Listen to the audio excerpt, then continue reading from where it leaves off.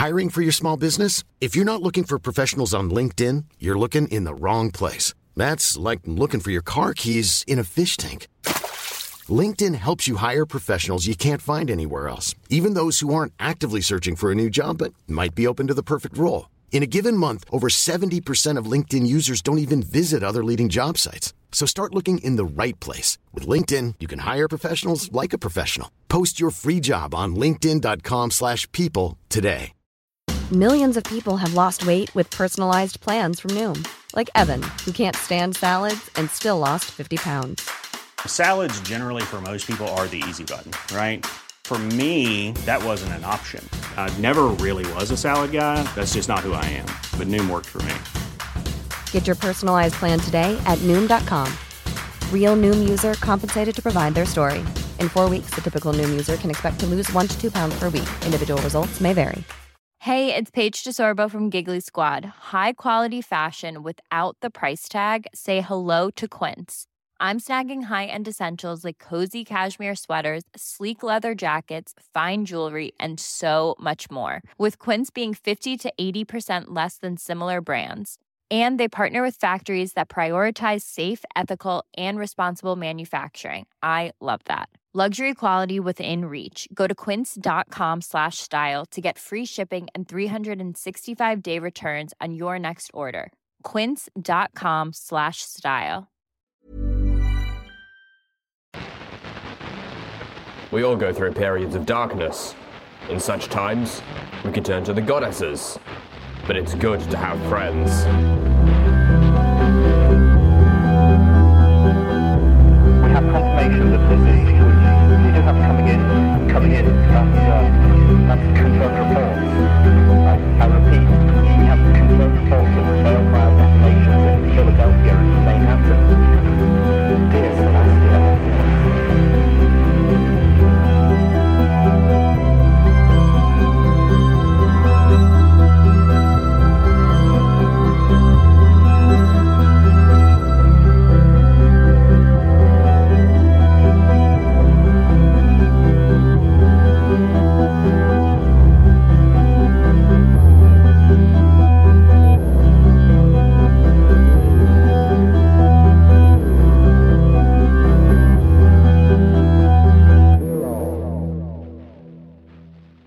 And that was Blue Boy, with Grave Fission.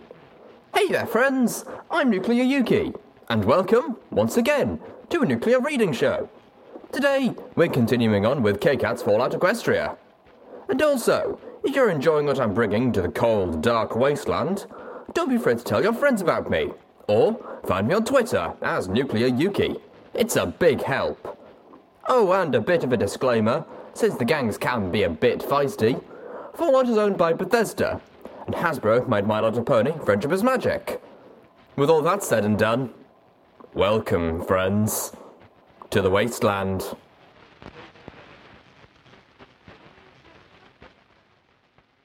Chapter 31.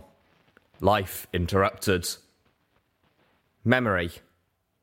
All the thoughts we have, all the decisions we make, are rooted in layers upon layers of experiences. To understand ourselves, we must look at our own past, to our memories. I believe that our pasts and our hearts make us who we are. Our memories define us. But what if we should lose them? Would we become untethered? Adrift? Would we even be the same ponies anymore? If you could block out your most horrible and hurtful memories, would you do to spare yourself from the pain? And if you did, would you lose an important part of yourself in the process? And what of higher thought, reasoning, rationality? If I were to forget the discoveries that led to a realization, would I be able to grasp that revelation anymore? Could I piece together the logic of an argument if I could not remember having the argument? How important are memories to our ability to even think? Or, at least, to think clearly? And what of the reverse? What if you added memories which were not your own? How often could you live parts of other ponies' lives, making their decisions, seeing events that brought them joy or sorrow, before the boundaries that separated you from them began to blur? Were memory orbs nothing more evocative than particularly well-written books? I knew from experience that a memory orb only preserved sensations. When inside a memory orb, I saw and heard and felt, tasted and smelled. But I was not privy to the actual thoughts and emotions of the hosts who I rode. Did the visions into others' lives, no matter how vivid, have any impact beyond knowledge or entertainment? And what effect might there be on a pony who relived the same memory orb over and over? And what if you could take it a step further? What if you could hear a pony's thoughts, read their mind, perhaps sense their memories? What if you were the goddess? What manner of pony would you have to be just to keep any sense of yourself?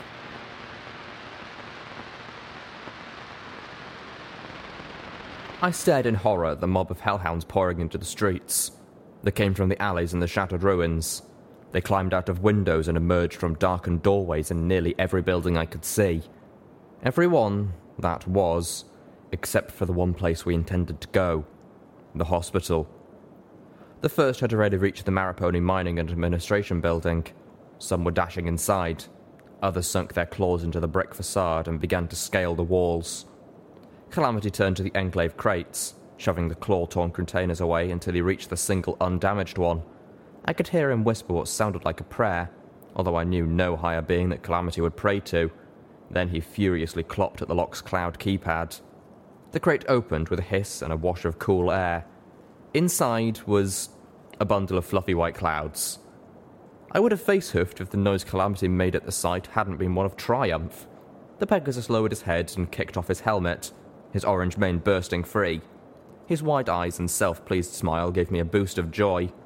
He'd stayed hidden behind that black, insectoid mask for far too long, and I'd missed him. "How did you know the combination?" Zenith asked curiously. 0104, Hybringer's birthday. Calamity grinned proudly, then sheepishly admitted, "It was on the terminal." "A cloud?" Yep. Y'all are in this mess 'cause of me. I plan to get y'all out of it." He leaned his head up into the Enclave crate, grabbing the cloud bundle in his teeth. He bit the clouds and picked them up. The little pony in my head was having an aneurysm. "Brrr!" He boasted through the clout in his mouth. He trotted to the roof's edge. Facing the hospital, a hellhound clawed her way up into the roof in front of him, raising a paw full of long, flesh and armor-tearing claws. Calamity backed away, dropping the cloud bundle, which simply floated where he let it go. Velvet Remedy's combat shotgun went off, the slug hitting the hellhound in the centre of the left breast. The flesh rippled, but did not give. The hellhound in pain, toppling backwards from the impact. "Thanks, Celestia," whimpered Velvet Remedy, letting out a sigh of relief. I winced as I realised she was thanking the goddess that the hellhounds had thick enough hides to stop a shotgun slug at close range. Until now, I'd only used Little Macintosh and the sniper rifle against them. I'd been lucky in those choices. Nothing else I had would likely penetrate. Another hellhound clawed his way onto the rooftop directly behind Zenith. The zebra danced, giving a well-placed buck to the creature's chest.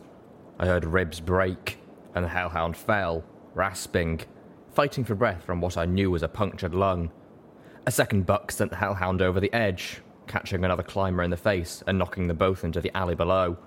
One of them hit an open waste bin with a back-breaking clang.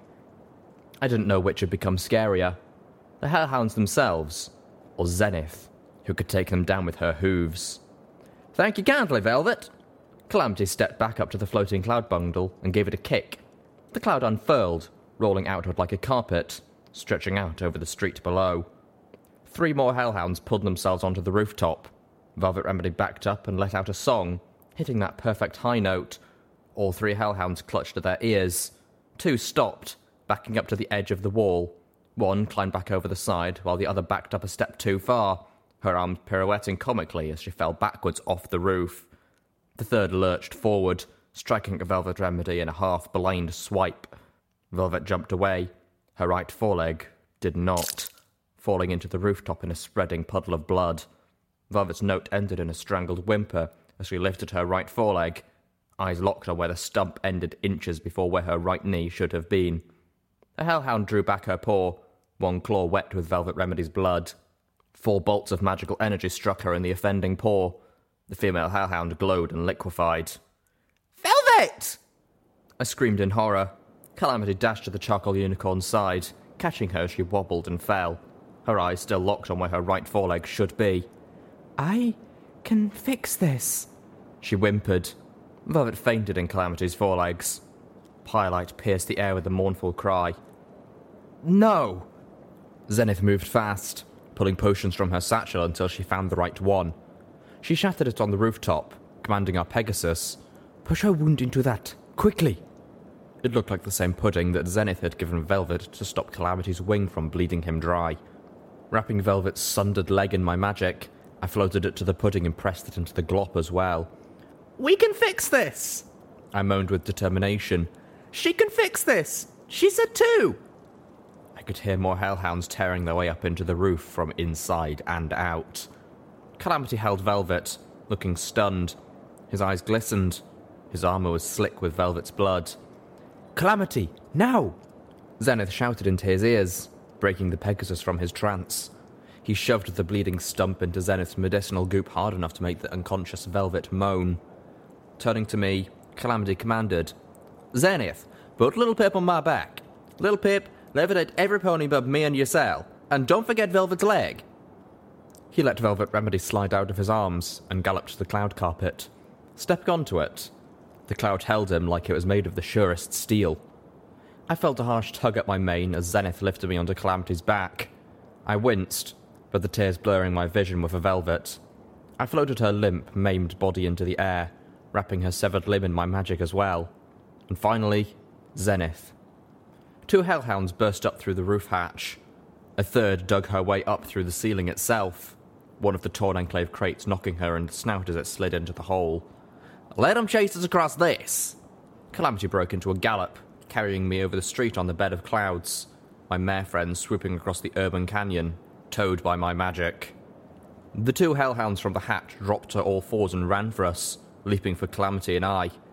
They would have landed right behind us, but they fell through the clouds, as was proper for creatures in clouds, and dashed themselves on the street below. One got up, dusting himself off, then took one look at the building we were headed into and turned the other way. The second had broken her neck and never got up again.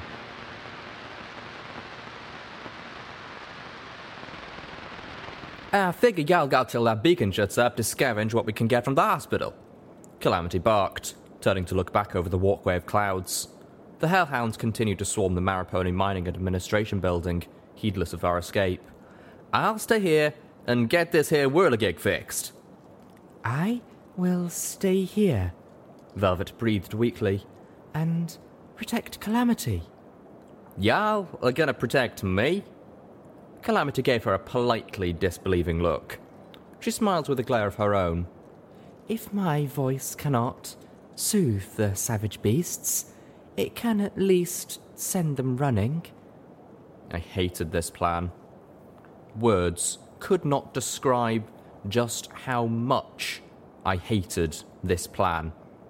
The only things making me agree to this plan were a severe lack of time, an inability to see a better way, and the spark of hope born from that one hellhound's reaction. A hope that maybe the hellhounds had an aversion to the hospital that would protect us. Turning to Zenith, I motioned her to follow. We had no time to lose, and now we had 2 major injuries that demanded top-tier medical supplies. I prayed to Luna that this place had not been stripped clean already, that somehow, for any reason, this hospital was still well stocked. "Ah, crap," Calamity said, staring out across the cloud bridge. I turned in alarm, my stomach dropping. "Oh, goddesses, please, not anything else, please. I left my helmet." I wanted to buck him so hard. "Leave it! You look better without it anyway." A thought struck me. "Can you still shoot those rifles without the helmet's interface?" "Nope." The sinking feeling was reinforced. "How many shots do you have left for Spitfire's Thunder?" "I'll swap to a fresh clip, but I've only got 3, plus the 2 shots left in the current one." More than he'd have time to fire if he was shooting alone. I looked to Velvet Remedy bleakly. "Go, Pip. I'll take care of him," Velvet insisted. Pyrelight landed next to her, puffing out her breast and looking fierce. I nodded before looking back to Calamity, and then to the candy-coloured heap that was the Griffin Chaser too. Can you fix her? Yep. Positive. Now go! Pylite gave me a heartbreaking look. Zenith was already waiting for me at the rooftop access doors. I nodded one last time, praying to the goddess that this was not the last time I would see them alive, and then galloped silently away.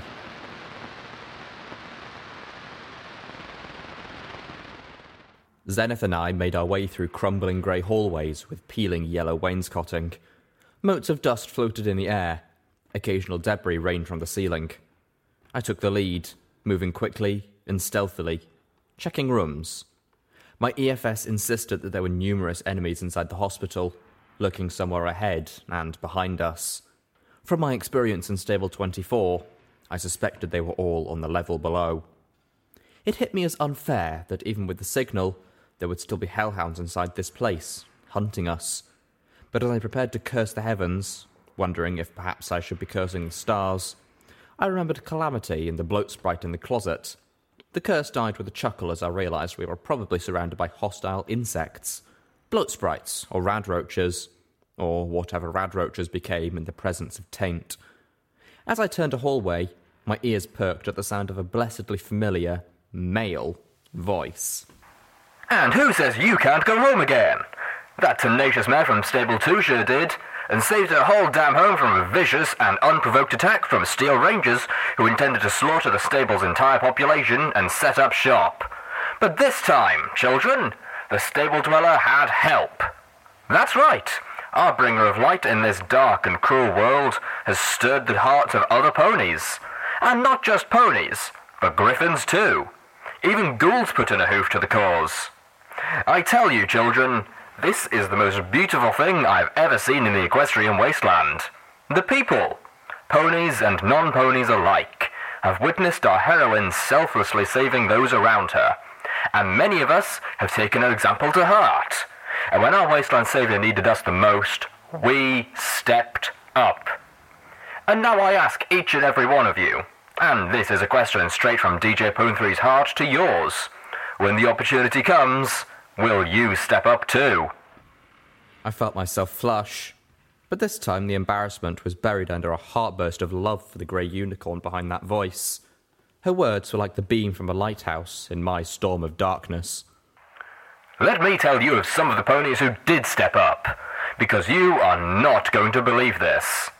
The Steel Rangers, a saddleful of them at any rate, decided to buck their elders and pledge themselves to helping out the suffering folk of the equestrian wasteland. You heard me right, children.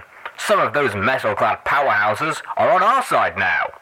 And that ain't easy, and their elders have ordered them hunted down. I have reports of Steel Rangers and Steel Ranger outcasts fighting in the streets from Manhattan to Trottingham, but I've also got amazing reports of these outcasts taking down raider hovels and galloping to the aid of caravans. So, if you should happen to see one of those new outcast knights or paladins, give them your thanks, and maybe a little ammo. I felt both thankful and hurt as I thought of Steelhooves and those who've now followed him, embattled in the streets, fighting for their lives because they chose not to follow ponies who were selfish and evil. The pony in my head wondered what would happen if the Pegasi ever learned the truth behind the world below them. Would they seek to help, only to have their leaders turn upon them? I moved forward, following the voice, nudging open the door to the office where an old radio sat, dusty and neglected, the face above the dial still glowing as the speakers gave DJ Pone 3's voice a slightly tinny echo. One last thing, and this is to the stable dweller herself. Another message from my assistant. Oh, don't worry, children. I read it this time, and it's perfectly chaste. I froze, my mind conjuring everything from another devastatingly embarrassing promise to another warning as soul-breaking as the warning about Stable 2. She says, wherever you are right now, I'm thinking of you. Look up at the darkness of the night sky, and know that I'm looking up into the same darkness with you. We are never apart, no matter how far your drive to help us all takes you from this place. You're here in my heart, always. I love you, little Pip. I felt my heart gush, bursting with joy. Aw, well, ain't that just romantic? Don't that just tug at your heartstrings? When did my assistant get so cheesy? Oh, and there's a PS. 31. Huh. What's that 31 mean? My mind went simply blank. I was drowning in embarrassment, burning alive from the heat that suddenly flushed through my body. "Oh dear," Zenith intoned behind me, her exotic voice holding not a trace of actual sympathy. She leaned forward and whispered into my ear, "I should tell Velvet Remedy so that she does not hear it first from strangers, no?" I collapsed, dying of sheer humiliation. Homage had banished me to a world of embarrassment, and Zenith had imprisoned me in a dungeon of anticipated torment in the world I had been banished to. It wasn't until hours later that I realized Zenith's words carried with them the implicit hope that Velvet Remedy would survive. By making me certain that Velvet would soon be teasing me endlessly, Zenith dispelled my fear that I was about to lose her.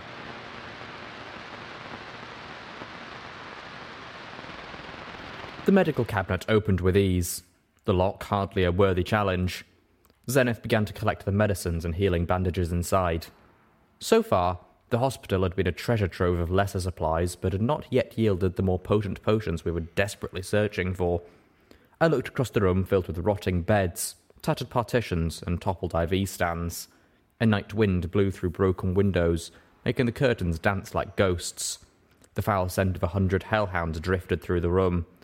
I glanced outside and saw them crawling all over the building across from us like a swarm of bees. I wondered why they didn't just destroy the array, but maybe they couldn't. Maybe there was something in the pulse that didn't allow them to. Still, without many trying to clamber onto the roof, it was only a matter of time before they destroyed it just by accident. I looked the other way, out the door. There was a nurse's station across the hall. No red light on my EFS. I let Zenith know where I was headed and slipped out, pressing an ear to the door. I thought I heard a snake-like hiss. I checked my EFS again, but there was no threats. The door was locked. Again, hardly a challenge. But when I tried to push the door open, it didn't want to budge. I shoved, throwing my weight against it. I heard a crash from the inside as the door opened half a yard. Dust and plaster blasted out through the opening. A fast clicking burst from my pit buck. I poked my head through, coughing, and saw that the ceiling had collapsed, filling most of the room. Broken terminals and office supplies littered the floor around large hunks of structural material. I could see partially into the room above where a bathtub teetered, hanging from the washroom above by only the plumbing. Water sprayed out of a crack in the pipes, soaking the rubble of the floor below and draining down into the level beneath us through a section of the nurse's station floor which had given way from decades of water damage. There wasn't much room inside, but I saw that I could reach a locked metal cabinet with the word "confiscated" written in large red letters. I removed my saddlebags and squeezed in through the opening. The metal cabinet proved a tougher lock, within my skills, but still a worthy challenge, enough that I felt a touch of pride as it opened. Inside were drugs. Buck, Dash, Mintels, and a variety of powerful painkillers, as well as other pills and powders which I did not recognize. There were other things too. A memory orb, a knife with a blade that shimmered with an unnatural purple sheen, a copy of Zebra Infiltration Tactics. I floated my saddlebags to me.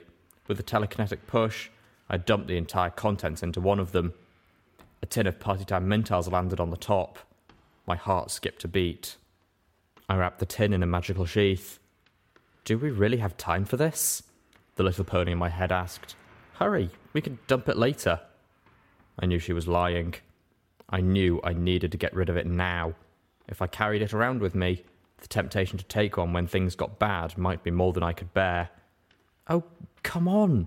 You're stronger than that," the pony insisted. And I wasn't I?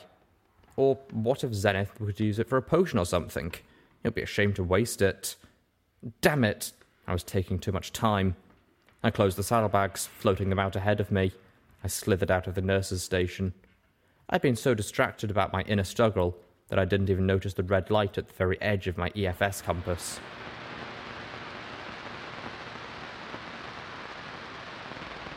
There were no goddesses. There couldn't be for what I was seeing to be allowed to exist. The thing that shuffled down the hall before me had clearly once meant to be a pony. There was enough pony left in its face to tell that horrifying truth. There was no way to describe the vile, sickening body of the thing. The rest of my brain could manage was the idea that a pony had started to melt, losing all her fur and keeping only sporadic tufts of her mane and tail, only for the flesh beneath to stop melting, arbitrarily and not all at once, and then begin to bloat and metastasize. Its eyes, sunken and huge and red, stared into mine. Its tongue had swollen and stretched, bursting out of its muzzle and splitting into tendrils as they hung down from the wreckage that had once been its mouth. The tentacles writhed individually, as if in great pain. I was petrified by the sight, rooted to the floor with no ability or will to move. I wanted to run, screaming as that split tongue undulated and whipped out, stretching the length of the hall, each wrapping wetly around one of my hooves. I fell, dragged towards the squirming flesh blob, my gaze locked onto its eyes. I tried again to scream, but somehow it had stolen my voice. The tongues lifted me over the mass of writhing, furless tissue, as another tongue tentacle pushed out of its muzzle. The tentacles twisted me over, my eyes turned to the ceiling, and my paralysis broke. I thrashed, letting out a scream of terror.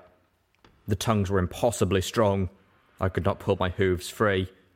It continued to rotate me until I faced away from it, the hallway behind me upside down. I witnessed Zenith dash out of the room to save me, then stop, eyes wide and locked in place. I felt that new tongue slither across me, and I realised with abject terror that the flesh blob did not intend to kill me. "No!" I screamed in a mix of fury and primal panic. "No, no, no, no, no, no, no! No, no, no, no, no, no, no, no, no, no, no, no, no, no, no!" My screams were punctuated by the fury of little Macintosh as I made my weapon fire blindly into the mass of living flesh. I was hit by a cloying reek. I felt the tongues go slack, dropping me. I hit the creature. My body felt like a warm and slimy beanbag chair with grotesque muscle and sinew hidden beneath, and bounced onto the floor. I scrambled away. I felt sickened, loathing my body where I had touched it. "Oh, little Pip, I'm so sorry." I shakily got to my hooves, little Macintosh's bullets having torn gaping holes in the meat of the thing. What is that?" "I do not know," Zenith said fearfully. "But we must be cautious. There may be more of them, and they possess a stare."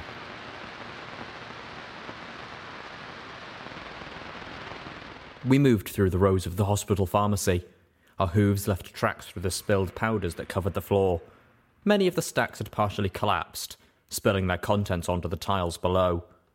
I waved the lamp of my pip-buck over the barely legible labels on a shelf, which still held little jars of unsullied medical treasures. Zenith trotted up, a sack held in her teeth, which she had found in the housekeeping section behind us. She scooped a seemingly random choice of the tiny jars into the sack with a hoof. I didn't know if any of those would either help Calamity or Velvet Remedy, but I had learned to trust in the value of Zenith's alchemy and brewing. We both froze at the sick shuffling sound of another of the flesh blobs. Dropping the sack, Zenith moved towards the pharmacy counter as I moved to the pharmacy door. Zenith pushed herself up, peering over the counter cautiously, and didn't move. Every muscle in her body was locked in place. I could hear the softest sound strangling in her throat as the slick tongues of the thing in the rung beyond distended and stretched to start wrapping around her. I darted out of the pharmacy and around the corner, getting the barest glimpse of the creature before squeezing my eyes shut and firing several bursts from the zebra rifle into where the creature had just been. I heard an unearthly squeal and was assaulted by the acrid stench of the thing's bulbous flesh burning away. I opened my eyes to see Zenith wrench herself free from the limp appendages as the fire climbed up them towards her. She barely avoided being burned. "Sorry," I said with a grimace as we both coughed and gagged, mentally noting that the zebra rifle was no longer to be used against these, or for that matter any tainted creature, considering my run of luck when pairing the two. Zenith tied off her bag and I helped tie it across from her satchel. Together, we moved to the nearby stairwell, not taking the time to peek in the garbage bins. This was already taking far longer than I was comfortable with, and that discomfort didn't even include the creepy itching that was starting to spread inside me. According to the old paint, the next floor down was the emergency care and operating rooms. They were our best bet for extra strength restoration potions.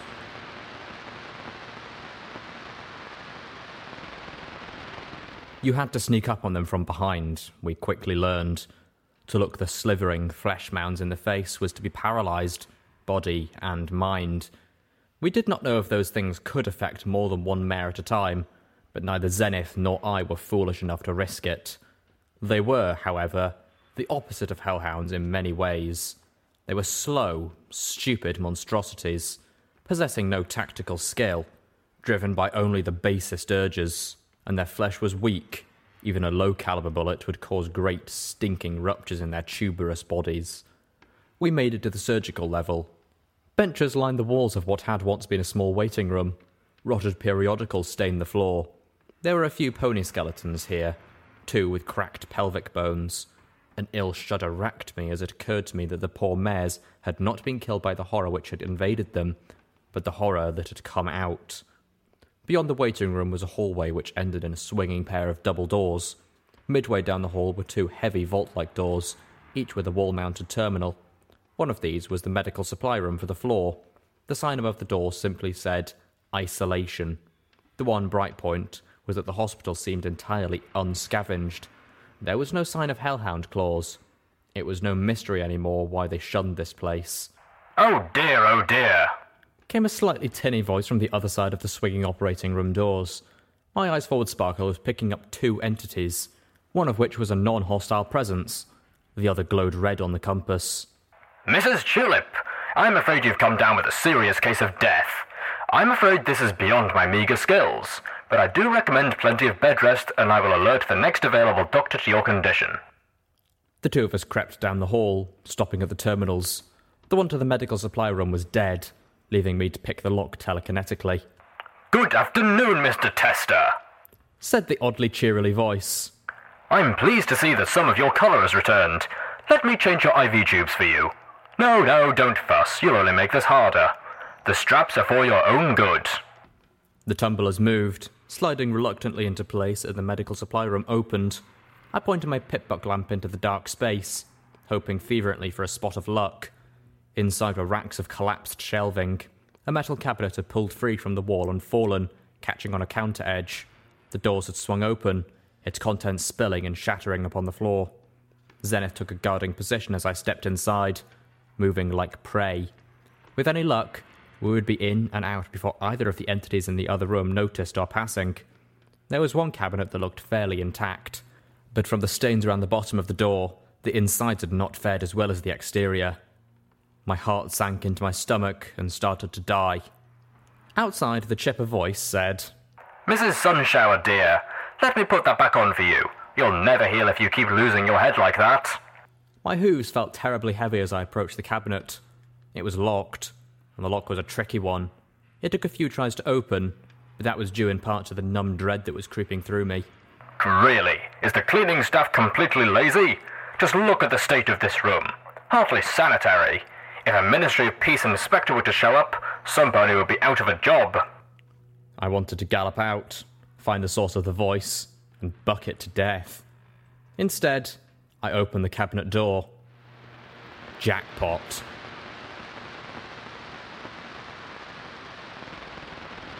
Zenith was carefully putting each of the healing poultices and extra strength restoration potions we had found into my saddlebags. We found less than I'd hoped for, but hopefully more than enough. In addition, there was a smaller lockbox which had proven far trickier to open. Inside was an advanced medical spell matrix. I floated the Arcanotech device, a peripheral with intricately enchanted gemstones in the centre, out of its box, and carried it with me. "I'll be right back," I told Zenith, scanning my EFS once again to make sure no other hostiles were in the area. Zenith kept watch, ready to pull me back as I crept forward into the operating room doors. I moved as stealthily as possible, little Macintosh floating close to me.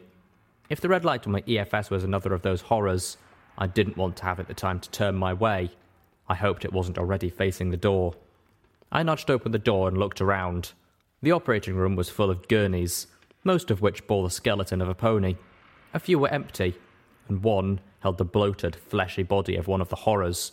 It was strapped down with an IV needle jabbed into it. The IV tube was less than a yard long and dangled off the creature's bulbous mass, the other end attached to nothing. A bright yellow, multi-limbed medical bot hovered from gurney to gurney, helping its patients. The blob of flesh wiggled. I unloaded 4 shots into it, little Macintosh echoing throughout the floor. The horror seemed to deflate, filling the air with an awful, fetid stench like bile and sewage. I had to turn away, covering my muzzle with my hoof, my eyes watering. I galloped back down the hall, stopping in the waiting room and vomiting violently. The acidic taste of bile in my mouth was actually preferable to the smell of the horror's innards. I swallowed and wiped my muzzle, feeling faint. I turned back, trotting to the door again, bracing myself for the suffocating reek.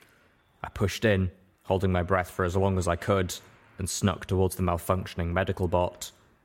I could reprogram it, I believed, routing around the corrupted sensors of its programming, and with the advanced medical spell matrix, it would not only have the medical expertise to help, but be able to utilize a small number of medical spells, perhaps even ones that Velvet Remedy could learn from it. In the very least, it would be an asset to Junction R7. At best, it could help Velvet Remedy reattach her severed foreleg. But all that was for later, the trip back. Right now, I just needed to shut it off.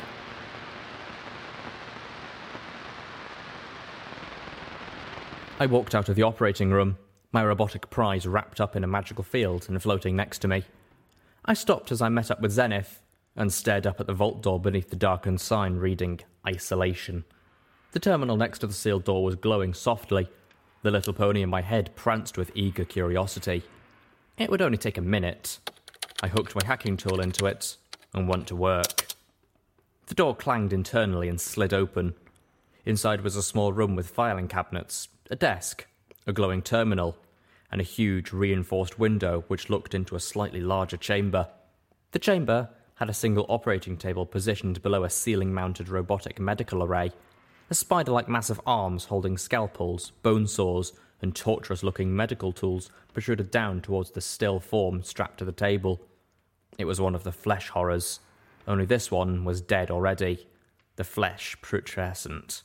Its tongues had been severed, its body sliced open and partially dissected.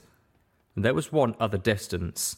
Stretched and distorted over the rear of this aberration's mutated flesh was the deformed remnants of a cutie mark.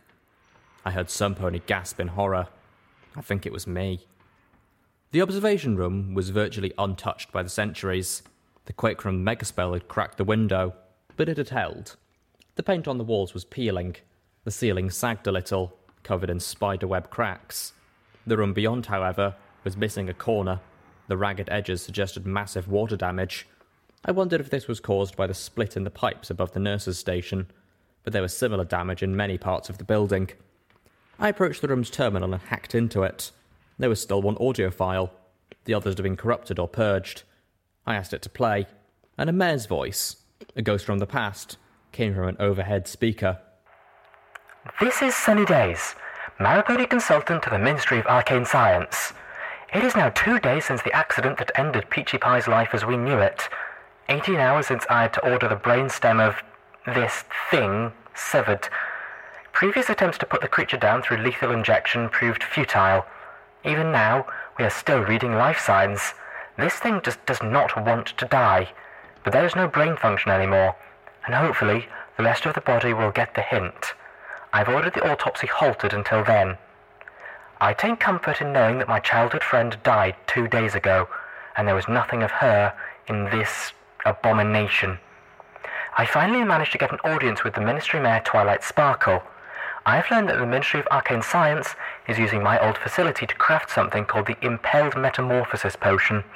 According to Twilight Sparkle, this IMP will likely become the deciding factor in the war. It is clearly her hope that through magical augmentation, we can bring the war to a swift conclusion.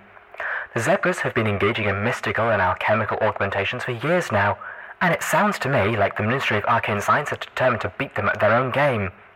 I questioned Ministry Mayor Twilight Sparkle about the contents of the barrels now being stored in the caverns underneath Splendid Valley. She revealed that the barrels contain effectively the very same transformative magical brew that the Ministry of Arcane Science is testing for use on pony volunteers. According to the Ministry Mayor, the process for creating IMP is extremely delicate and demanding, and apparently her standards are even more so. Any batch that is flawed in any way, any batch that is not absolutely optimal, is sealed up and discarded. In Twilight Sparkle's own words, If she's going to ask ponies to trust their bodies to IMP-induced transformation, how could she dare give them anything than the most perfect vision of the potion possible? The Ministry Mare was absolutely horrified to hear of the accident, and appalled as I told her what had happened to Preachy Pie. She put a strict memorandum on any further attempts to move her barrels. It looks like the Ministry Mare Fluttershy is going to have to find a different avenue of negotiation with Diamond Dogs. Personally, at this point, I'm tempted to just start shooting them. I know that's horrible of me, but I've spent 2 days seeing the best friend I ever knew reduced to something worse than a nightmare, and all because we're trying to appease a bunch of dogs. The worst part is that part of me blames Peachy Pie. She shouldn't have been down there. She'd gone to work sick the last 4 mornings, and I told her to take sick leave. Practically ordered her to. But she could never stand to be doing nothing. Part of me wonders if she slipped, or if her judgment was slightly impaired. And I hate myself for asking that. She deserves better. Peachy Pie was the best friend any pony could have ever had. Her husband is outside. He wants to see the body. I have no idea what to tell him. All I know is that I absolutely can't let him see this.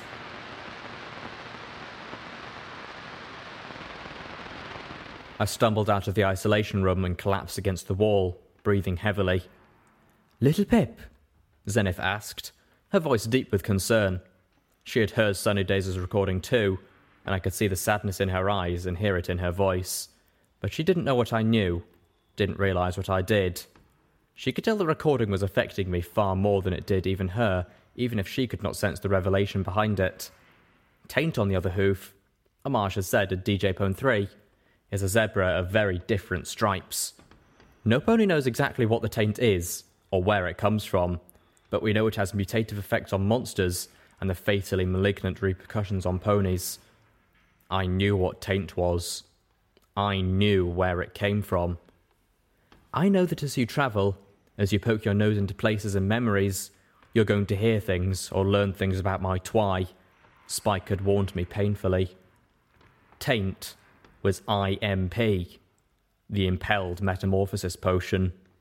This was Twilight's other legacy. But that wasn't being fair. Twilight Sparkle had been a good pony with a good heart. Of course the MAS hub in Manhattan had been working on a spell to clean Taint, and it was no longer a surprise they had been successful when any pony else, like that insane ghoul doctor, had failed. Twilight Sparkle knew exactly what Taint was, after all. She knew every component that went into it, and after what had happened to Peachy Pie, she was not going to be content just to leave that kind of dangerous magic toxin in barrels underground. She was working to clean it up. Of course the Guardians of Equestria would include the spell to purge Taint from the land. I suspect that Twilight Sparkle would have created a taint-purging mega-spell and set it off over Splendid Valley, just as soon as the pony testing of IMP had proven successful. The only variable is, well, dosage. Twilight Sparkle's words floated back to me. The IMP experiment at Maripony required a very tightly controlled dosage. Who knew what the effect of too little would be? The deep itch that had now spread through my entire torso told me I would soon likely learn. That was when they discovered Twilight's magical byproducts, shall we say, have started eating through the barrels. Rarity had told Rainbow Dash. Sunny lost a pony trying to move them while several tore open like they were made of nothing more than the covering paint. That horror, on the other side of the window, was what became of any pony who suffered a massive exposure. If that creature had been created from a few barrels, I was thankful that I had never seen Trixie herself inside that vat. And if you got it just right, that was how Trixie was creating the alicorns. I wondered how long it had taken her to find the correct amount, and how many failed experiments had she cannibalized before she struck on the perfect dose. My eyes went to the hole in the corner of the far chamber. Peachy Pie had been sick each morning for days. The medical equipment was still picking up anomalous life signs, even after the creature should have been dead. I knew where the other horrors had come from. Planning for your next trip? Elevate your travel style with Quince. Quince has all the jet-setting essentials you'll want for your next getaway, like European linen, premium luggage options, buttery soft Italian leather bags, and so much more. And is all priced at 50 to 80% less than similar brands. Plus, Quince only works with factories that use safe and ethical manufacturing practices. Pack your bags with high-quality essentials you'll be wearing for vacations to come with Quince. Go to quince.com/pack for free shipping and 365-day returns. I'm Sandra, and I'm just the professional your small business was looking for. But you didn't hire me because you didn't use LinkedIn Jobs. LinkedIn has professionals you can't find anywhere else, including those who aren't actively looking for a new job, but might be open to the perfect role, like me. In a given month, over 70% of LinkedIn users don't visit other leading job sites. So if you're not looking on LinkedIn, you'll miss out on great candidates like Sandra. Start hiring professionals like a professional. Post your free job on linkedin.com/people today.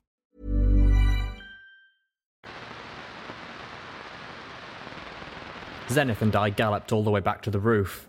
I slammed through the door, stumbling and panting. "We've got what we came for!" Velvet Remedy was looking decidedly bad, but I thanked the goddesses that she was conscious. Calamity stood at the edge of the building, looking down. I noticed his helmet in his mouth. He had run across and gotten it. That meant... I looked at the building across from us. All the hellhounds were gone. The antenna array was smashed to pieces. I crept to the edge, casting a first glance at the Griffin Chaser 2. It still looked like a mess, but I could see the work Calamity had done. Calamity set down his helmet. "In case y'all missed it, they're telling us to surrender." Looking down, I saw the hellhounds surrounding the building, some carrying energy weapons, a few dozen carrying torches.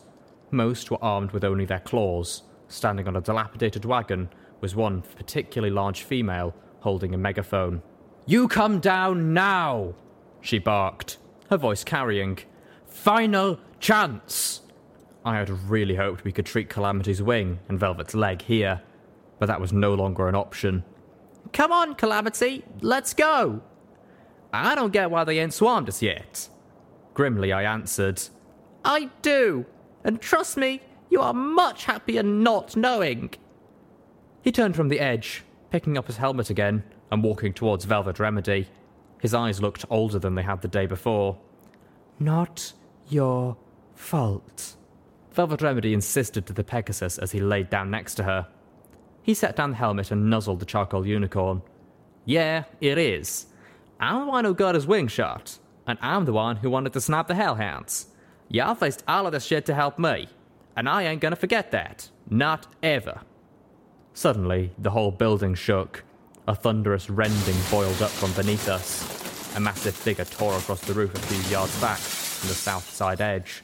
The entire southern wall of the hospital collapsed with a monstrous roar. Lunar eclipsing orgasms. The goddess damned hellhounds were taking out the fucking foundations. "Out of time, every pony!" I shouted as I climbed into the Griffin Chaser 2 and tried to figure out how to operate the Earth Pony contraption. Thankfully, it seemed rather simple. While the mechanics used a spark battery augmented assist, the whole thing was basically pedal-powered. "And Zebra!" I added.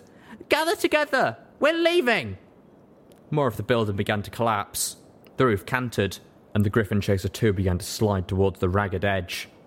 I wrapped everyone else in a field of magic, making sure to include the medical bot, Velvet Remedy's leg, Calamity's helmet, and Zenith's sack of medicine. I started to pedal as hard as I could. The gears and belts and chains of the Griffin Chaser 2 squealed in protest. The blades began to spin. With a horrendous rumble, the hospital roof fell away beneath us, the hospital collapsing into billowing clouds of smoke and debris. We didn't fall. The clouds of dust puffed up past us. Slowly, getting a feel for the flying contraption, I turned us towards Maripony and the Sky Bandit.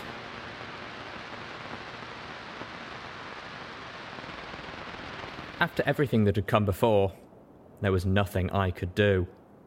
Zenith was brewing a potion, using a mix of her own supplies and the chemicals we had just gathered. I could smell the odd scents coming from the pot she held over the cook fire. Zenith told us this would augment Velvet Remedy's own healing, allowing her leg to heal fully and properly once it was reattached. It would also permanently alter her, much like previous brews had altered me. Somehow, while such enhancements should be viewed as a gift, this felt like a sacrifice, a final step in severing Velvet Remedy from who she was before. After this, she really wouldn't be the same pony anymore. Calamity had refused to leave Velvet Remedy's side the entire time I'd spent reprogramming the medical bot. While I was at it, I'll admit that I changed the robot's name. Considering what its next operation would be, I didn't feel Sawbones was particularly appropriate. Now it was up to the medical bot and Velvet Remedy to treat both her and Calamity. I could only sit back and watch, and I didn't think I could bear to do that. We were, for the moment, safe. The alicorns were creating a perimeter around Maripony, and the Hellhounds seemed to be taking the rest of the night off. I pulled my Pip-Buck's inventory sorting spell, looking for the memory orb I'd found in the hospital. I was shocked to find a tin of Pargotam Mintals amongst my supplies. For a moment, I couldn't remember how it had gotten there. I ordered the inventory sorter to bury it at the bottom of my saddlebags. The little pony in my head, once an advocate for keeping them, now nickered at me in disappointment. Stupid, inconsistent little pony. I floated out the orb, laying it on a chunk of rubble in front of me, then quickly captured it again as it started to roll. Finding a better place to set it, I focused directly on the orb with my magic. The world melted away. The world smelled of scented lotions and effervescent fragrances. The floor beneath me was comfortable. My flanks lounged into plush carpeting. I felt warmth and weight pressed against me from the mare wrapped in my forelegs. Her tears soaked into my coat over my breast. I could hear the pony crying, and behind that, soft, tinkling music from somewhere up above. And the other room, in a familiar mare's voice, was saying, "I mean, that's wonderful news. Why don't you sound happy?"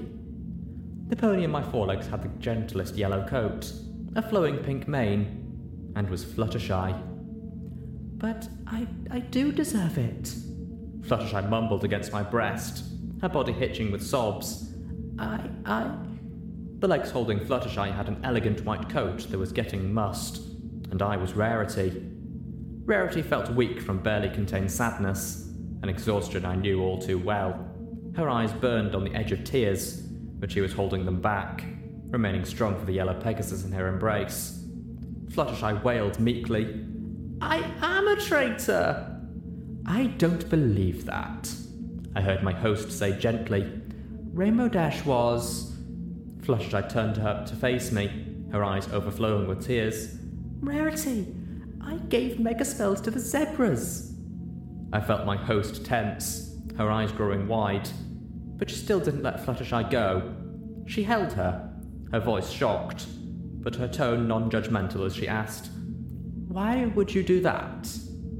Fluttershy gave a wretched squeak as she felt Rarity tense. Her expression told me she expected to be rejected, pushed away, maybe worse.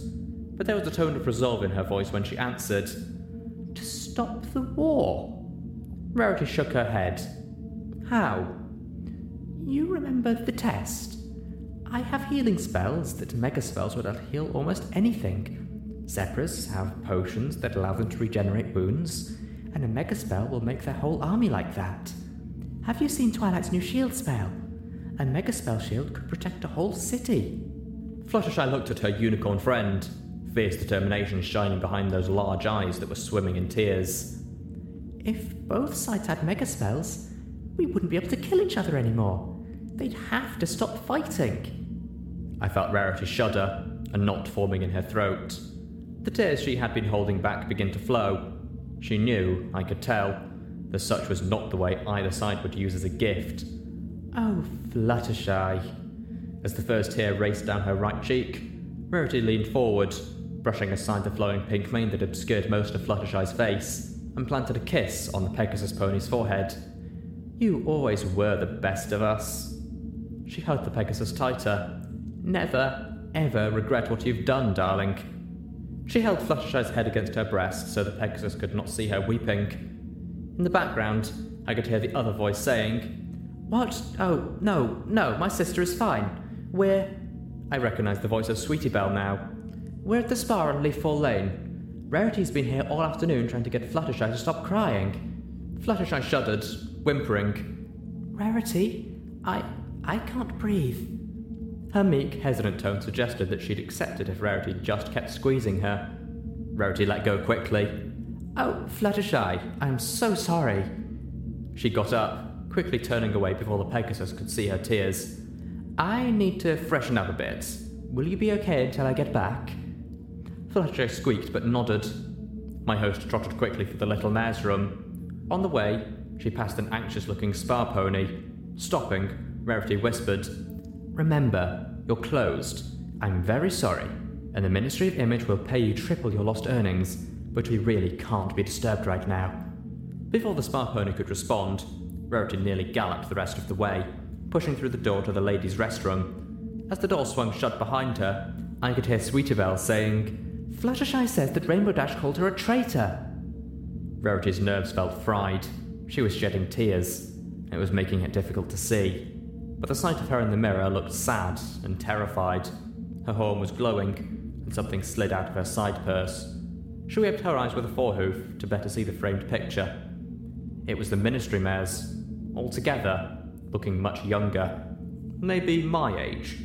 They were looking dishevelled but happy, wearing once elegant dresses that appeared to be through a wrestling match. There was Spike too, but not Spike as I'd ever known or imagined him. Baby Spike. They were all gathered around a round table, covered in what looked like donut crumbs. I don't think I can take this anymore. I was nothing before you. You're the best friends a pony could have. The best ponies ever. Rarity choked up. And it feels like I'm losing all of you. Rarity's whole body shuddered. She looked up at the mirror and was shocked by what she saw. Turning on the sink, she splashed water onto her face and tried to wash away any trace of her sadness. Looking back up, she drew herself up tall.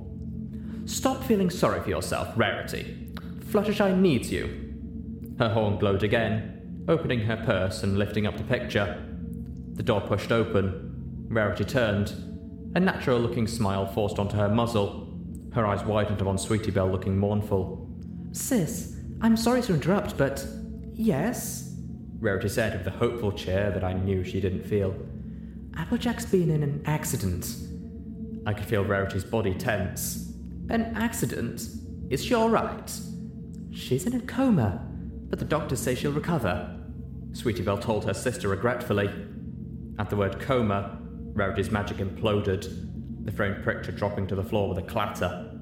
"Applebloom says Twilight Sparkle's on her way to see them. She wants to know if you and Fluttershy can come see Applejack too." Rarity swayed, forcing her voice not to waver. She informed her little sister, "Of course we will. Fluttershy and I will head to Manhattan right away." She gave her sister a smile. "And will you be coming too?" Sweetie Belle nodded. "I've already made the arrangements. There's a train leaving in an hour." The young unicorn slipped back out, closing the door behind her. "I'll see you there."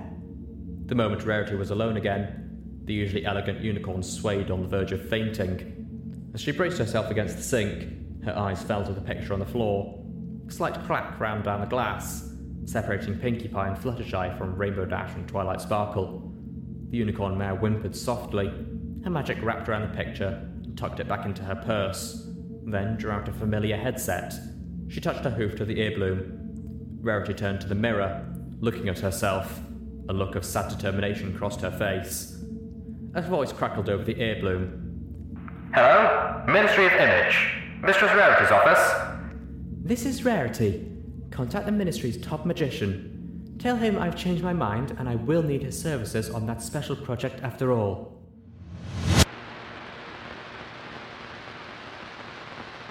The trip back was a long and occasionally eventful one, but it was only in trying to look back on it afterwards that things became strange. Calamity's wing had mended beautifully, but at our insistence, he made regular stops to rest. Velvet Remedy fared both better and worse. Her foreleg was encased in a thick, rigid cast that prevented her from walking. She was extremely weak and in dire need of rest and recovery. "Velvet, go to sleep," Zenith intoned, carefully using our unicorn companion's name. "Breath of the Phoenix takes its time to work." "Goddesses, Velvet," I chimed in. "You're worse than, well, all of us when you give us medical ponies orders." Velvet Remedy ignored us, instead cooing at Pielight and nuzzling her wings softly. "Hear that, Pielight, darling? Zenith's little brew has made me part Phoenix. Isn't that wonderful?" "It is just a name," Zenith sighed. Velvet Remedy continued to play with Pyrelight, who fluttered about my beautiful friend with unconcealed joy at her survival. The balefire penis kept perching on Velvet's cast, which I couldn't imagine was really helping. I itched, and I really didn't like that. I swore to myself that the very first thing I would do upon returning to Tenpony Tower was find Homage and promise whatever I had in order to get that taint-purging spell cast on me. I feared it might already be too late. Well, second thing. First thing would be to set my friends up in a luxury suite where Velvet could get some damn rest. If you don't want to go to bed right when we get to Tenpony, I swear I'm going to tie you to the bed. Velvet Remedy's eyes widened, then narrowed as she gave a sultry look. Oh, little Pip, you tease. But really, that's your kink, not mine. I spluttered. It was most definitely not my kink. Thankfully, Velvet Remedy turned her spotlight onto Zenith. Yesterday, when that siren went off, were you hearing it in just your ears? Velvet Remedy asked. The zebra gave her an odd look. I didn't blame her, finding the question equally strange until I heard Zenith's answer. How else would I be hearing that dreadful noise? She seemed to consider. I have felt sounds before, low vibrating rumbles, but this was no such sound. Velvet Remedy nodded and looked back to the rest of us. It took me a moment, but when the realization hit me, it seemed so obvious that...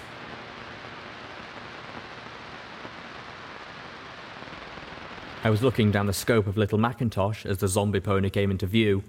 A slight squeeze of the trigger, and Little Macintosh roared. The creature's head exploded. I turned, checking for any more of the flesh-eating zombies, but my EFS compass was clean of red. I floated my weapon away, feeling a pang. It was tragic and terrible that these zombies were once living ponies who had become trapped, imprisoned in decaying bodies and minds, slowly tortured by the rotting insanity that turned them into mindless monsters bent on devouring other ponies. Yet, part of me remembered, all too horrifically, there were even worse fates. I turned back to eating my soup.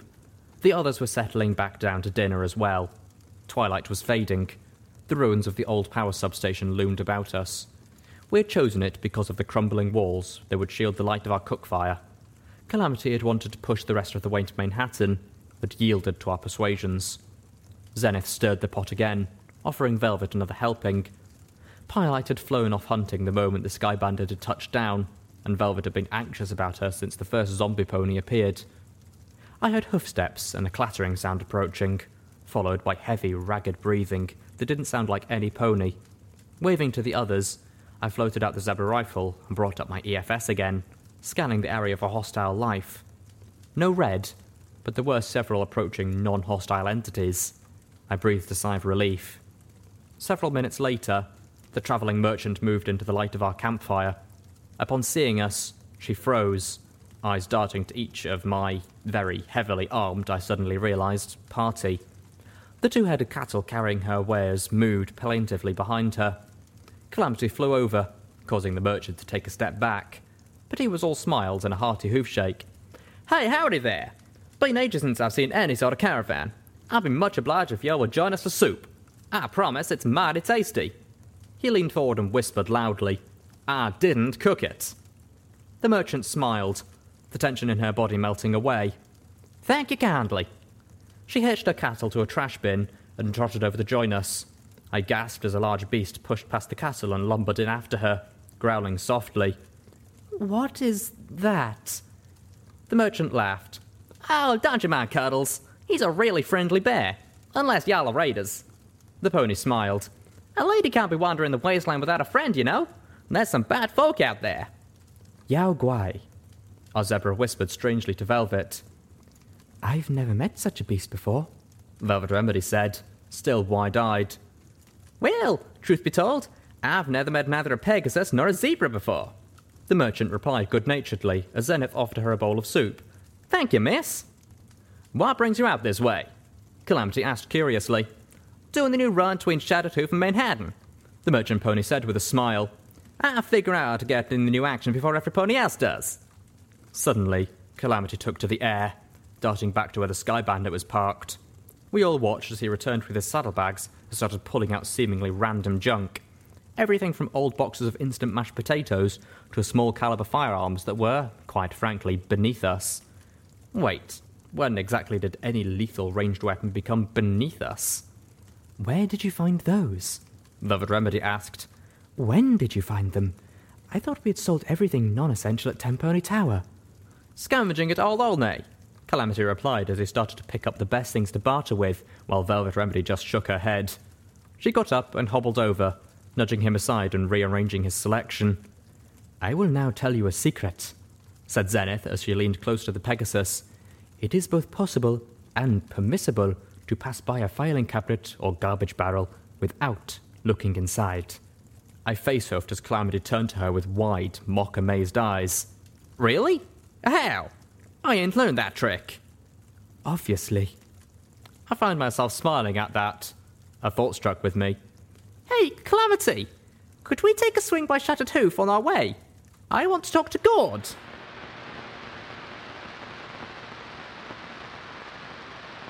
I frowned as Velvet Remedy once more submerged herself in the original Fluttershy orb.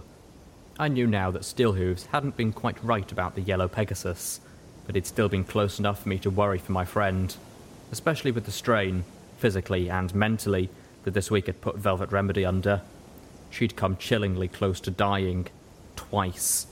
And even if there were no visible scars or lasting physical damage from the loss of her leg, the psychological impact would not heal with much ease. Her alteration under Zenith's brew showed no outward signs, but I could not imagine it was not weighing on her as well. All this, on top of the horrors of the Stable 2 massacre. I looked away, tracing my right forehoof over the metal floor of the Sky Bandit. We were nearing Shattered Hoof. I could see the lights in the darkness. I pushed my thoughts in other directions, purposefully distracting myself. I thought of the orbs I'd seen yesterday. For the life of me, I couldn't imagine how or why the Leaffall Lane Spa memory had ended up locked in that cabinet. Most of the time, the locations of the memory orbs I found struck me as completely logical. This one did not. The other orb did, although it took me a while to puzzle it out. The Steel Rangers had likely been trying to make their way into the hospital roof, led by the robed unicorn mare and their party. With the information in that orb, they could have gotten a fix on the location of the central hub of the Single Pegasus project, whatever that happened to be. As for Rarity's reason to make a recording of the memory, I chose to believe that the moment Rainbow Dash asked her to design the Enclave armor was a happy moment for her. She was, at heart, a dressmaker, and finally, her job and her beloved hobby had united, after a fashion. No pun intended. I could imagine the graceful, elderly unicorn wanting to relive that moment again and again, especially as things began to fall apart for her friends. Not unlike Velvet Remedy. "Okay, little Pip," Calamity called out. "We're heading in." The Pegasus was in a good mood. He was flying again. Velvet was going to be okay. And he'd even gotten to chat with a caravan merchant, and barter, or more precisely, watch Velvet Remedy barter. I had been surprised by how many items he had managed to scavenge from Old Olney while the rest of us were focused on just moving through. I wasn't the only one with a vice. "Incoming Griffins!" Calamity called out. I brought out my EFS and verified that they were friendly. A moment later, Blackwing and her talons flew into view, circling and pulling up alongside us. "Little Pip and her friends," she said. I felt my cheeks redden. Why was it never Calamity and Friends, or Velvet Remedy and Friends? I wondered for what seemed like the billionth time. Of course, by now I knew the answer. I had Homage and my companions to thank for it. Yay. "Blackwing!" I said, pushing off my embarrassment and talked to the Griffin. "I was hoping to see you. I have something I need to ask you for, and I hoped we could come to an arrangement." "Oh?" The Griffin Merc raised an eyebrow. "This should be good."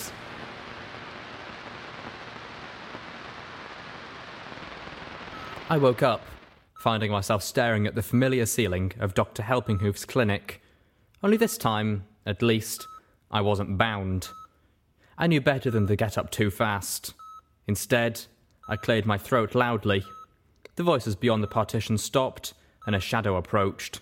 Dr. Helpinghoof pushed aside the partition and eyed me curiously.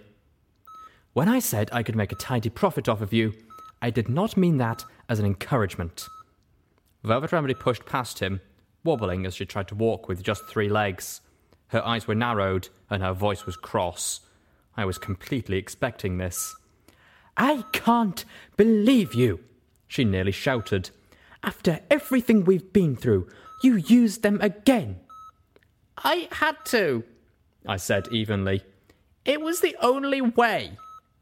The only way to make sure Red Eye listened. "But it was just a one-time thing, and I sought treatment immediately." I levelled a gaze at her. "On my own, I could point out." "One time, of course, until the next time you decide you need them," Velvet seethed. "Little Pip, haven't you learned anything? You can't do just one time." I winced. She was right. I was playing with fire, even though I knew I was soaked in whiskey. "Please, I know this is bad, but it was really important. I know this will make it harder for me, so I'm going to need you." "Let me see," she demanded. Dr. Helpinghoof had politely backed away. "See? Your goddess damned inventory sorter, Little Pip," Velvet Remedy barked. "I want to see for yourself that you didn't keep any." A shot of fear went through me. I lifted my pitbuck for her to see, praying that I actually had tossed the damn tin of Party Time Mintels into a burning trash barrel the moment I trod it out of the encampment. I prayed that my addiction and the little pony in my head hadn't somehow played tricks with my memory. I was going to be doing too much of that on my own. "Okay, fine," Velvet said as she looked through my inventory, and, thankfully, found no sign of PTMs. "And you better believe I will be going through your things back in the room, and quite regularly from now on." I nodded. "Thank you, Velvet, You've proven you can't be trusted," she snapped, her words wounding me, even more so because I deserved it. Dr. Helpinghoof assistant trotted forward, smiling indulgently. Velvet Remedy looked to the white unicorn buck with the candy red and scarlet striped mane. "Will it hurt?" Velvet asked, sounding worried. Shooting me a dark look, she added, "Not that she doesn't deserve it a little." Turning back to the white unicorn, Velvet admitted, "She's been through so much. I don't want her to have to suffer any more." "Don't worry," the unicorn said. "She won't remember any pain." Turning to me, he asked, "Are you ready to do this?" I nodded. "Let's get it over with." I slowly pulled myself up and out of bed and followed him. As we walked away, I heard Velvet Remedy moan, "You're going to destroy yourself trying to save the entire wasteland, Little Pip."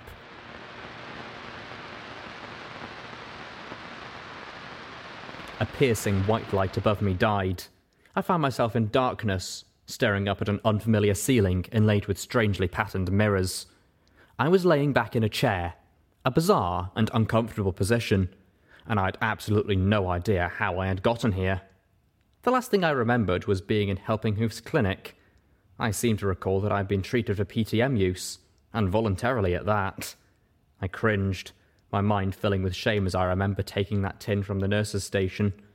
I was humiliated and disgusted with myself for the weakness I gave into every time I could have thrown it away.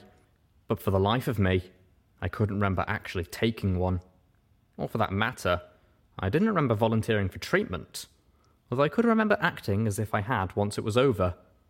A deep, alien terror started to envelop me as I tried to retrace my actions, only to find my memories of even the flight back to be piecemeal at best. Ever since leaving Maripony, my sense of time had become Swiss cheese, but the scattered moments I did remember didn't leave me with the impression that I had been losing time. A familiar white unicorn buck appeared, leaning over me, his scarlet and candy red mane draping so that it almost touched my face. His mane reminded me of Pinkie Pie's at the party, after it had seemed to deflate. "Don't panic." "Where am I? How did I get here? Who are you?" My questions tumbled out as fast as I could form them. The unicorn raised a silencing hoof, but I didn't want to be silenced. "What happened to me?" I felt another hoof touch my shoulder as Homage stepped around the chair. "Relax, love." My eyes darted between them, my emotions in turmoil. "Little Pip," Homage asked, "do you trust me?" The answer shot through all my dismay and confusion. "Yes," Homage whispered. "Then still your thoughts, love. Relax." She helped guide me off the chair and into her embrace. I pressed myself against her, breathing hard, trying to find a way to peace in the storm of panic that threatened to overwhelm me. Her scent became a life preserver tossed into my ocean of distress, and a rope with which to pull myself to safety. Slowly, I relaxed. "Little Pip, this is Life Bloom," Amaj said finally, introducing me formally to the white unicorn with the red and scarlet mane and tail. "I'm pleased to meet you again," Life Bloom said. "Velvet Remedy and Amaj have told me so much about you." I nodded slowly, piecing a little together. "You are Dr. Helpinghoof's assistant, right? The one that Velvet Remedy's been buying spells from?" "Indeed I am." Amaj stroked my mane gently, as if she could brush out the little shakes I was feeling. "You remember what I told you about the ponies who really run Tenpony Tower? Life Bloom is one of them." The unicorn buck bowed with a smile.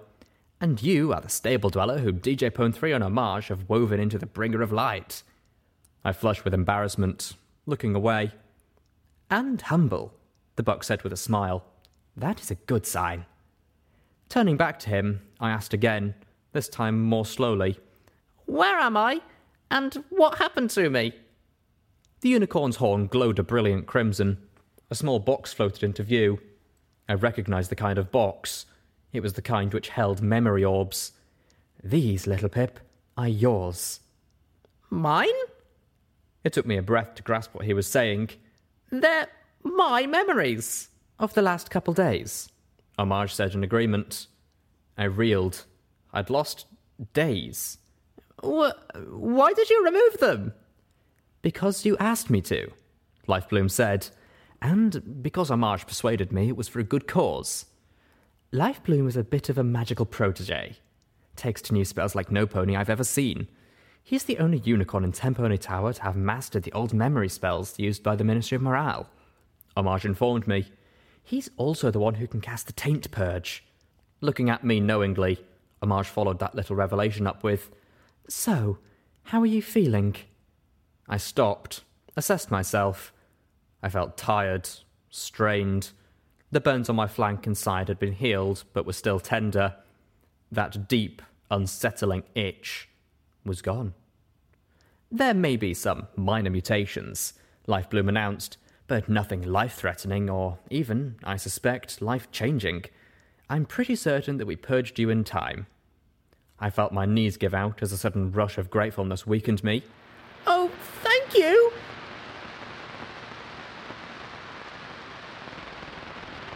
The box of memory orbs came with a note in my own tooth writing. "Little Pip, the memory orbs inside this box are in order. The first is pretty much a table of contents, and the others are most of my/your memories of the last few days. The three important ones that I think you will want to relive are orbs 4, 6, and 8. Everything else is just long, dull flights and routine stuff. I don't think I/you really need to spend hours trapped inside a memory orb just so we can relive our bowel movements or hours of feeling itchy. Don't watch any of these until after you/I get the black book and take it to Maripony. Please. I know that's going to be really hard for me/you, but it's important. Yours, yourselfly, Little Pip." I read it again and again, but it still made no sense. I looked at the orbs. I wanted my memories back. I wanted to know what I did over the last 2 days. I needed to know why I had taken party-time Mintals again. What could possibly have been so dire as to make me do that? A bluish sheath of magic closed the lid, removing the memory orbs from my sight, and floated the box out of my hooves. Amaj magically lifted it, placing it into her safe, and locking it. The huge painting of Splendid Valley floated back into its place. She turned towards me, smiling. "Now, how soon do you have to go?" I shook my head, completely at a loss. I felt untethered, adrift. I didn't know what my plans were, what I was supposed to be doing next. All I did know was that Velvet Remedy needed time to recuperate. In reality, so did Calamity. Maybe all of us did. I hated the idea of spending another day on myself when there are ponies in the Equestrian wasteland suffering and dying because I wasn't there to help them. But this wasn't time spent for me. This was for my friends, I couldn't do anything without them. I needed them, now more than ever. "I think we can take a day or two," I said hesitantly, "but no more than that." Homage smiled. "Perfect. I'll start dinner." I remembered something. 31? How could you do that to me? "Because I know your body like the beautiful instrument it is," she called back as she made her way into her kitchen. "And I can coax the most beautiful music from it." I felt myself go weak. "Not what I meant."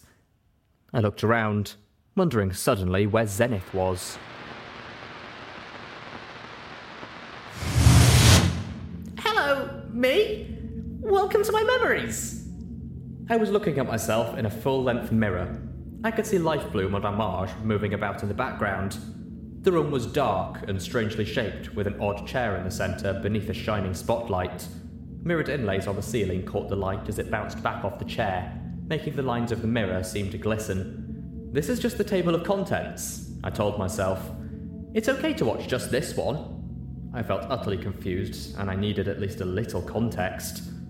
"If you are not me, then these memories are not for you," I felt myself say with what was actually my own mouth. This was supremely weird. I was riding me. "Please do not watch any more of them, and return them immediately to DJ Po 3 or his assistant at Tempody Tower." The deep itching was gone. I'd stood in front of this mirror, saying these things, after Lifebloom had used the taint purge spell on me. Now, assuming I am me, and this is supremely weird, and I thought writing that note felt bizarre. I paused, apparently regathering my train of thought. Did I usually ramble like this? "Okay, the first big thing you need to know..." I stopped again. I felt my body deflate with a sigh. "Damn it, little Pip," I said, stomping. "I'm watching this before I told me to, aren't I?" I felt a rush of embarrassment as I realised I had caught me. "Celestia rape your cunt with the burning sun if I can't even take simple instructions from myself? Do I have no fucking self-control?" I felt myself stomp again, felt myself huffing. This entire memory was too surreal. "Damn it! Okay, sorry for that. If I'm watching this when I should be, I owe myself an apology." Taking a deep breath, I started again. "I'm going to make this short, just in case I am the kind of idiot I'm afraid I am." I gave myself a dark look, and then continued. "First, by now you've already figured out that there are two kinds of memory spells. The first records a memory, like the spell enchanted into a recollector. The second extracts a memory completely. That's the kind that the Ministry of Morale used when they weren't being gentle." I felt myself frowning, and the little Pip in the mirror frowned back. "Second, I've got a plan for dealing with the goddess. I've told every pony their parts, and just their parts. I'm the only pony who knows all of it. Unfortunately, we can't do anything about the goddess if we can't even reach Maripony. And if I go in knowing the plan, Trixie can just read it right out of my head. Game over. So..." I felt myself lift a foreleg to make a sweeping motion as the little Pip in the mirror did exactly that. Crap. I knew I was right. Other me, that is. Ugh. "So, for the love of Celestia, and for the love of Homage, don't watch any more of the damn memory orbs until after you take the Black Book to Maripony." I stopped with a huff. "Seriously, I'm so disappointed in me." Then, sheepishly, I added, "That is, assuming I should be. If I really held out like I told me to, I already have the egg on my face now, don't I?" I felt utterly guilty and pissed at myself. "Now, the fourth memory orb is my conversation with Blackwing. I'm sure I'll need to know the deal we struck. The sixth one, I'll need to know entirely different reasons. That's the one where I took a party time mental. I'm beginning to question if that was the right call, but I really, really needed to be my most persuasive. You'll see. The eighth memory orb was being greeted by Homage as we returned to the tower. And that one I know I'll want to relive again and again." I gave myself a wink.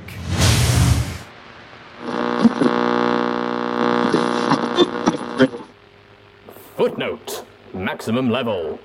Quest perk added. touched by taint level 1. Exposure to taint has altered your physiology. When under the effects of advanced radiation poisoning, 400 plus rads, any crippled limbs will automatically regenerate. Wow.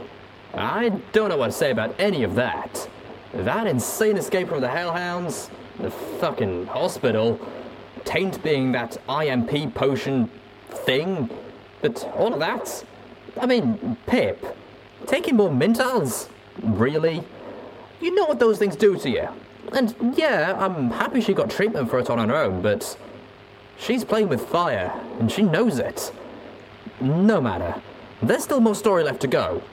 Anyway, here's some music. I Don't Want to Set the World on Fire from Skybolt. Enjoy, people. I don't want to set the world on fire, but my love for you is like a balefire bomb.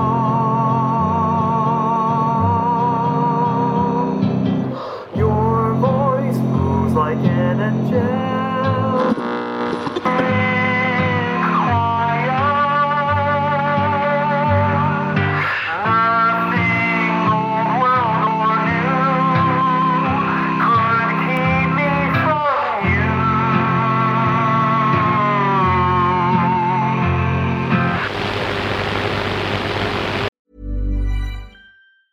Even when we're on a budget, we still deserve nice things. Quince is a place to scoop up stunning high-end goods for 50 to 80% less than similar brands. They have buttery soft cashmere sweaters starting at $50, luxurious Italian leather bags, and so much more. Plus, Quince only works with factories that use safe, ethical, and responsible manufacturing. Get the high-end goods you'll love without the high price tag with Quince. Go to quince.com/style for free shipping and 365-day returns.